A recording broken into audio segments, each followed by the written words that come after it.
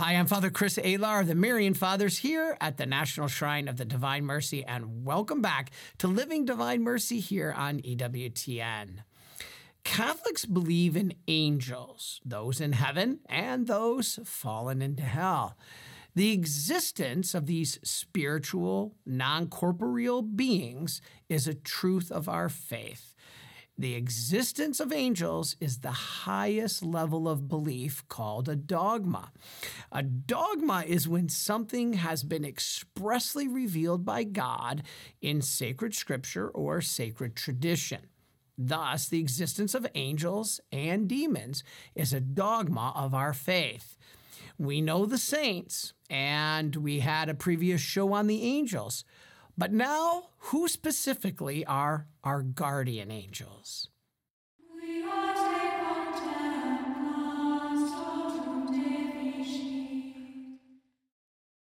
We have said before that angels are servants and messengers of God.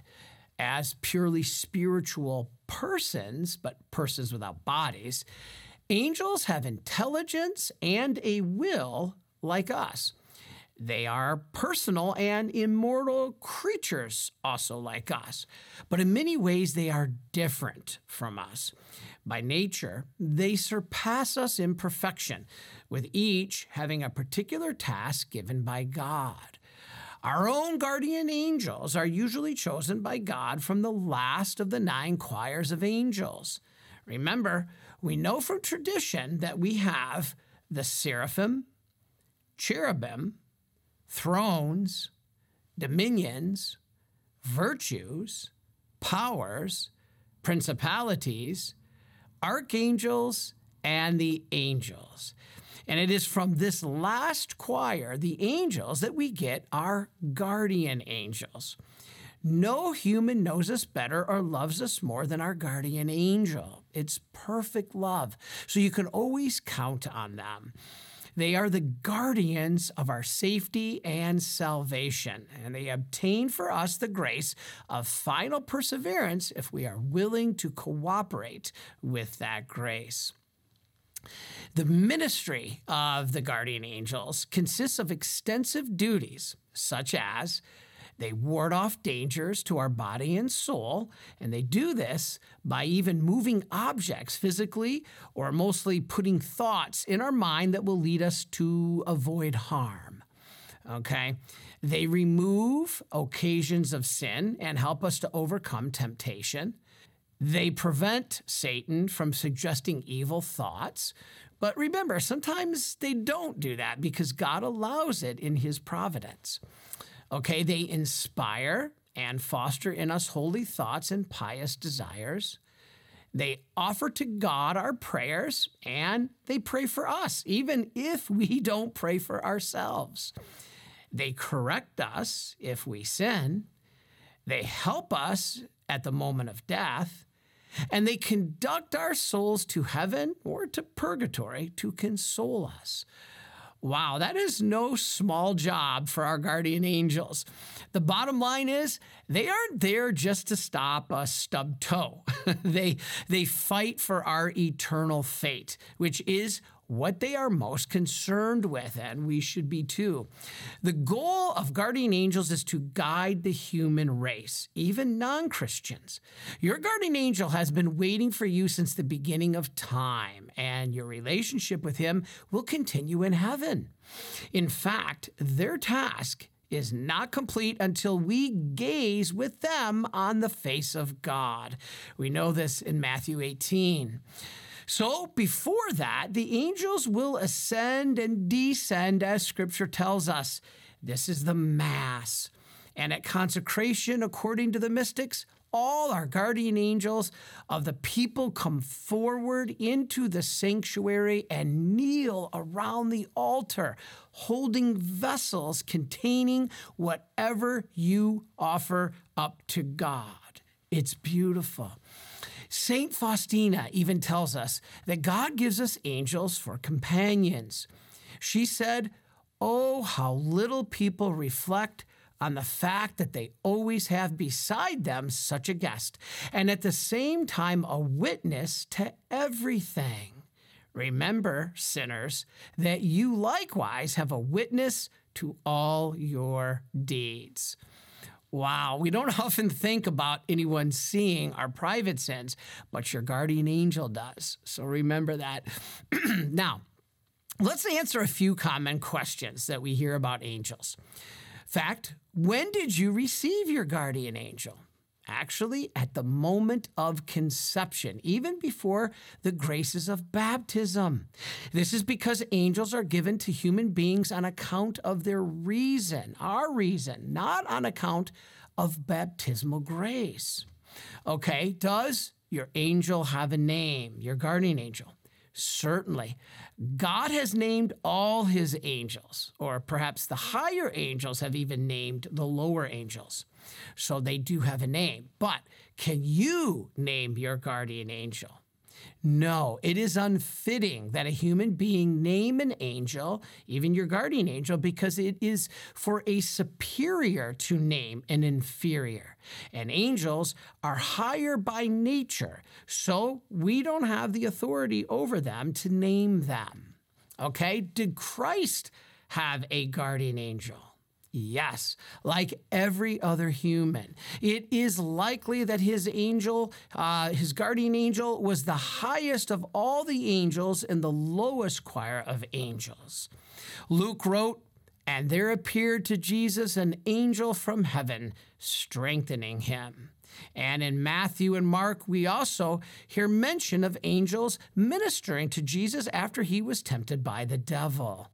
Regarding Mary, Mary Agreda tells us, she's a visionary, that the Blessed Virgin had hundreds of guardian angels, including St. Michael and St. Gabriel.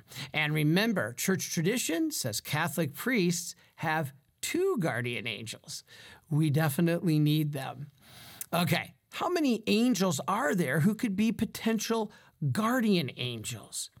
It is likely this choir has far more angels in it than the number of human beings who have ever lived, which is some estimates over 100 billion people have lived since the beginning of time. The only limit to the number of angel guardians is the number of humans, not the number of angels. Okay? Can my guardian angel work with other guardian angels to accomplish something great? Yes. Padre Pio would regularly send his guardian angel to work with other people's guardian angels. See, the angels rejoice to work together for our greater good. So ask yours to help the guardian angels of those people you love. Our guardian angels do all they can to help us, but since they are not omniscient, they don't know everything, it is up to us to expose our intimate thoughts to them and have no secrets hidden from them. Because they are surely your best friend after God and Mother Mary, the best gift for you to do is share with them, and also for you to give your guardian angel an offering of Holy Communion in gratitude, and then go to adoration. Why? Because your guardian angel has to stay with you. And if you are never in the presence of God, they are not either. But if you go to adoration, they are thrilled because then they are in the presence of God in the Blessed Sacrament. So give them this gift. And finally, Pope Francis even touched on this topic when he said guardian angels exist. They are not imaginative doctrine, but companions that God has placed beside us on our life's journey and should be listened to because it is dangerous, he said, to reject our travel companion. He said, how often have we heard, I should do this or I should not do this? That's not right. Be careful. He said, this is the voice of our travel companion, our guardian angel. You can be sure that he will guide us to the end of our lives with advice, and so listen to his voice, the Holy Father said. Don't rebel against it. He said, ask yourself this question today. How is my relationship with my guardian angel? Do I listen to him? Do I say good morning to him in the morning? Do I ask him to watch over me when I sleep? Do I speak with him? Do I ask his advice? How is my relationship with this angel that the Lord has sent to watch over me and accompany me on my journey? Know that he is always by your side. Now, speaking about being at your side, let's hear the amazing story of Coast Guard Chaplain Daniel Mode, who is a man that has given of himself to protect others. I grew up in a Catholic family, a military Catholic family. My dad was a Navy officer, so I lived all over the world. I've never lived anywhere longer than 4 years. I went to 3 different high schools in 2 different countries. So yeah, I came up as a military brat, but I've always been Catholic. We grew up in a very faithful Catholic family. Obviously, that sowed the seed of my vocation, and so did the military. I always say when I could first breathe, I wanted to be a pilot. In 6th grade, I built a complete cockpit in my room, in my bedroom. I built a control tower in my backyard, and this is in Hawaii, and could watch the jets come in. But it was in my 8th grade year. I was in a Catholic grade school in Chicago, Illinois, and we were with a bunch of relatives on Christmas Day. And it was there at the meal, literally at dinner, that I hear in my heart these words: Dan, you are to be a priest. And I heard them twice. And it was, I would call today, an interlocution. And it really struck my heart as an 8th grader. But I kind of was puzzled. I said, how can I be a pilot and be a priest? Interestingly enough, after I was ordained, within a couple weeks, I started flying lessons. And I became a private pilot. Father Mode also became an author. While attending chaplain school in Newport, Rhode Island, he couldn't help but notice that the chapel, the street in front of the barracks, and the ship in the harbor were all named after one man, Father Vincent Robert Capodanno. The life of Father Capodanno became Father Mode's master's thesis, which he then turned into a book. Like Father Mode, Father Capodanno, the 10th child of an Italian immigrant family, had a dream of his own. While taking the Staten Island ferry to night classes at Fordham University, Vincent would often thumb through the Mary Knoll magazine called Field Afar. What he read there sparked a desire to become a priest and a missionary. After his ordination, he spent 6 years ministering to the Hakka people in Taiwan before volunteering to be a chaplain where he thought he would be needed most, for there was a war raging in a far-off place called Vietnam. Literally transforming his life and becoming more and more selfless, and really modeling the virtues in a very heroic way, especially the virtues of charity, generosity, faith, all those virtues, hope, came to life in him. He cared for everyone, even to his death. On September 4th, 1967, he was killed. He was shot 27 times in the back and died literally over a corpsman, ultimately received the Medal of Honor. Definitely he was a missionary, and I actually think of myself as a missionary. I think of all chaplains as missionaries. And what's the definition of a missionary? Here's, to me, the best definition of a missionary. One who is sent to where they are needed, but not necessarily wanted, and they're there to stay there until they're wanted, but not necessarily needed. People want you because you represent Christ to them. You represent that hope, that need, that love that they don't see or have, especially in a war zone when it can become very ugly and kind of hell for people. I served 2 years in Afghanistan, and during those years I understood what Father Capodanno must have gone through, and the hope and the joy and the expectation of mercy that he gave to people, especially in the hell of war. One day in Afghanistan was like 2 weeks anywhere else, and it strips away all the veneer of who we are and gets to the kernel of it. So a war zone can do that, and there's no more powerful ministry that can happen than in that situation of life and death. The reality of somebody who had to defend his unit and maybe took some lives, and then coming to me and talking through those moments where he had to pull the trigger. Those are very powerful moments in a person's life, and death. Maybe the death of a friend of theirs, a comrade in arms. And I did many memorial services during my time in Afghanistan. 36 people, soldiers, sailors, Marines, died on my watch. Within about 2 days of my arrival in Afghanistan, in Kandahar, Afghanistan, a person died in my arms in the medical tent. So for us, and myself specifically, preparing for those moments in Afghanistan really took a lifetime, really. And I'm still being filled and changed by the experiences I have. So God, that's the beauty of God. You know, we're never finished. He's always working on us. My anchor in my whole life has always been the sacraments, being close to the sacraments, especially the Eucharist. I've been a priest for a little over 31 years, and I've never missed celebrating Mass every single day of my life. Whether I had to carry my 4 breviary set in Afghanistan, all duct taped, as you can imagine, in a rucksack, and using a red light in a Humvee at 11 o'clock at night to read my prayers, I never missed. Celebrating Mass on a crate in a corner with maybe 3 people around me, but I never missed.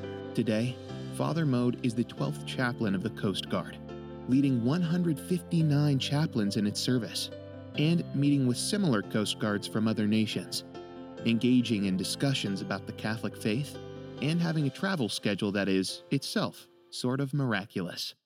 Just in the last 30 days, I've been in Helsinki, Finland, Stockholm, Sweden, Guantanamo Bay, Cuba, and San Juan, Puerto Rico. So put that on your itinerary. You're embedded with them. You're not sitting back at a chapel. You are literally now walking that same road with them with a 50-pound pack through the early morning. You're doing the push-ups. You are living in their ship. You're living in their barracks. You are living in their world. And that's, I think, the secret of being a great chaplain, is you are now a missionary. You're embedded with them.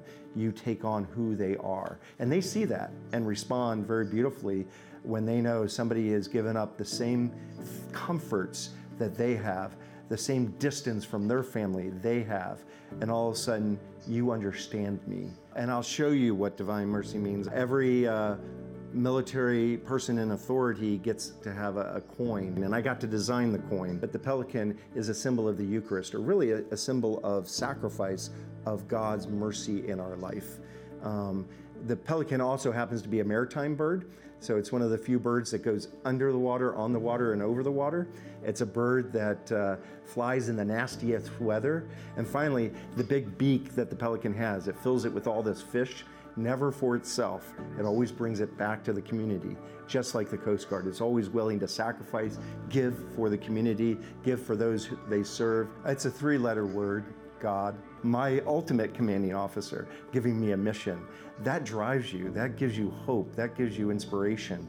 And you constantly go back to your commanding officer for guidance.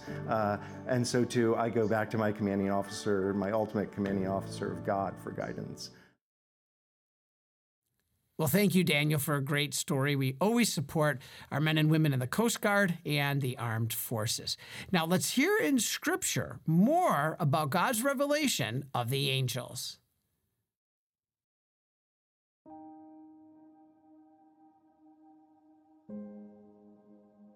In the year that King Uzziah died, I saw the Lord sitting upon a throne, high and lifted up, and his train filled the temple. Above him stood the seraphim. Each had 6 wings.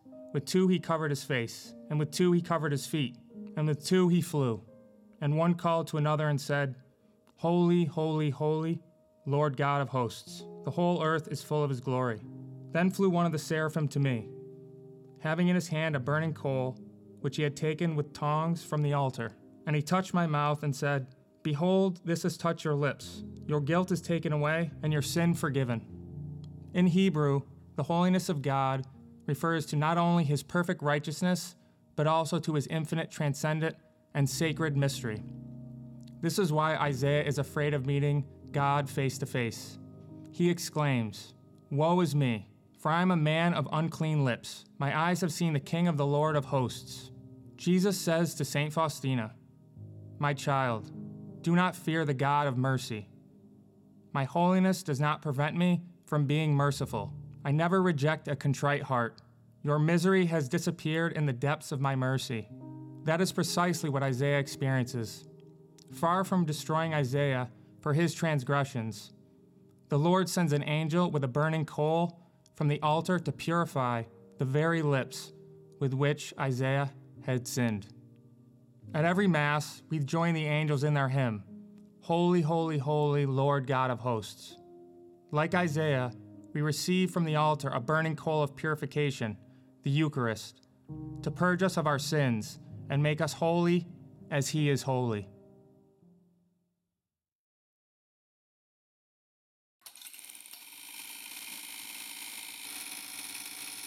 Hello. Hello. Where are you from? Hi, Mother Angelica. Hi. How are you doing? I'm doing fine. How are you doing? My name is Johnny. Fine. I'm 6 years old, and I'm a member of the club. Okay. And I always watch your videos every day. You do? How wonderful. Do you like them? Mm-hmm. That's great. Do you share them with anybody? Tell me about guardian angels. Huh? Tell me about guardian angels. You want me to tell you about guardian angels? Oh, I thought you would never ask. When you were born, the Eternal Father looked down on you and he saw you and he said, "Ah, I have a special angel just for her." And so he told that angel, "Come here." And the angel came quickly and he said, "Now here she is, and I want you to guard her, to guide her, to inspire her, and to protect her." And he said that to everybody that's born. An angel that no one's ever had before or will ever have again. Your own angel. What an awesome gift.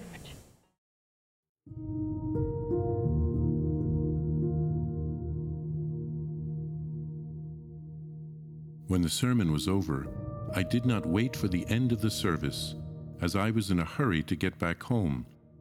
When I had taken a few steps, a great multitude of demons blocked my way. They threatened me with terrible tortures. Seeing their great hatred for me, I immediately asked my guardian angel for help, and at once the bright and radiant figure of my guardian angel appeared and said to me, "Do not fear, spouse of my Lord. Without his permission, these spirits will do you no harm." Immediately, the evil spirits vanished, and the faithful guardian angel accompanied me in a visible manner, right to the very house. His look was modest and peaceful, and a flame of fire sparkled from his forehead.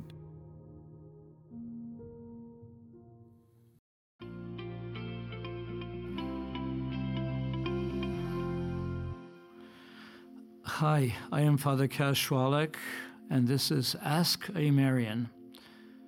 Carol asks, how do I pray to my guardian angel? Do I make the sign of the cross first? Yes, every prayer we begin in the name of the Holy Trinity, so thus we make the sign of the cross as we say in the name of the Father and of the Son and of the Holy Spirit. As children, we're taught to pray to our guardian angels. As adults, we often forget to call upon these powerful messengers of God and our faithful guardians.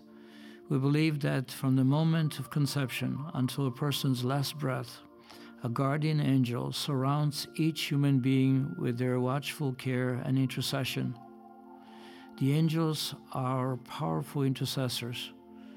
They know God's gracious will towards us as they always behold the face of God, the Father who is in heaven. These mighty intercessors do God's will on our behalf. On October 2nd, the Feast of the Guardian Angels, we pray the following opening prayer at the Divine Liturgy. O God, who in your unfathomable providence are pleased to send your holy angels to guard us, hear our supplication as we cry out to you, that we may always be defended by their protection and rejoice eternally in their company. Every day we pray the Angel's Prayer, whereby we recall the powerful intercession of the Archangel Gabriel, who brought the good news to Mary that she would become the mother of the incarnate Word. He addressed her, "Hail, full of grace, the Lord is with you," signifying by this action his role as the messenger of God. We do not need complicated prayers to address the intercession of our guardian angel. We can simply recite the prayer we have learned as children. Angel of God, my guardian dear, to whom God's love commits me here, ever this day be at my side, to light, to guard, to rule and guide. Amen. Well, that prayer is one that I and many of you learned as a child, but we should be praying every day. Prayers to our guardian angel. Well, thank you everybody for joining us, and please be with us next week as we talk about St. Francis. And in the meantime, we here at the Marian Fathers make these beautiful images that we would love you to have in your home. This is a great example of one of Mary with the angels. And it's a beautiful way to recognize the importance of their role that God has given them to help us. So again, the information is there on your screen, and we hope that you don't forget your guardian angels. So until next week, may Almighty God bless you, the Father and the Son and the Holy Spirit. Amen.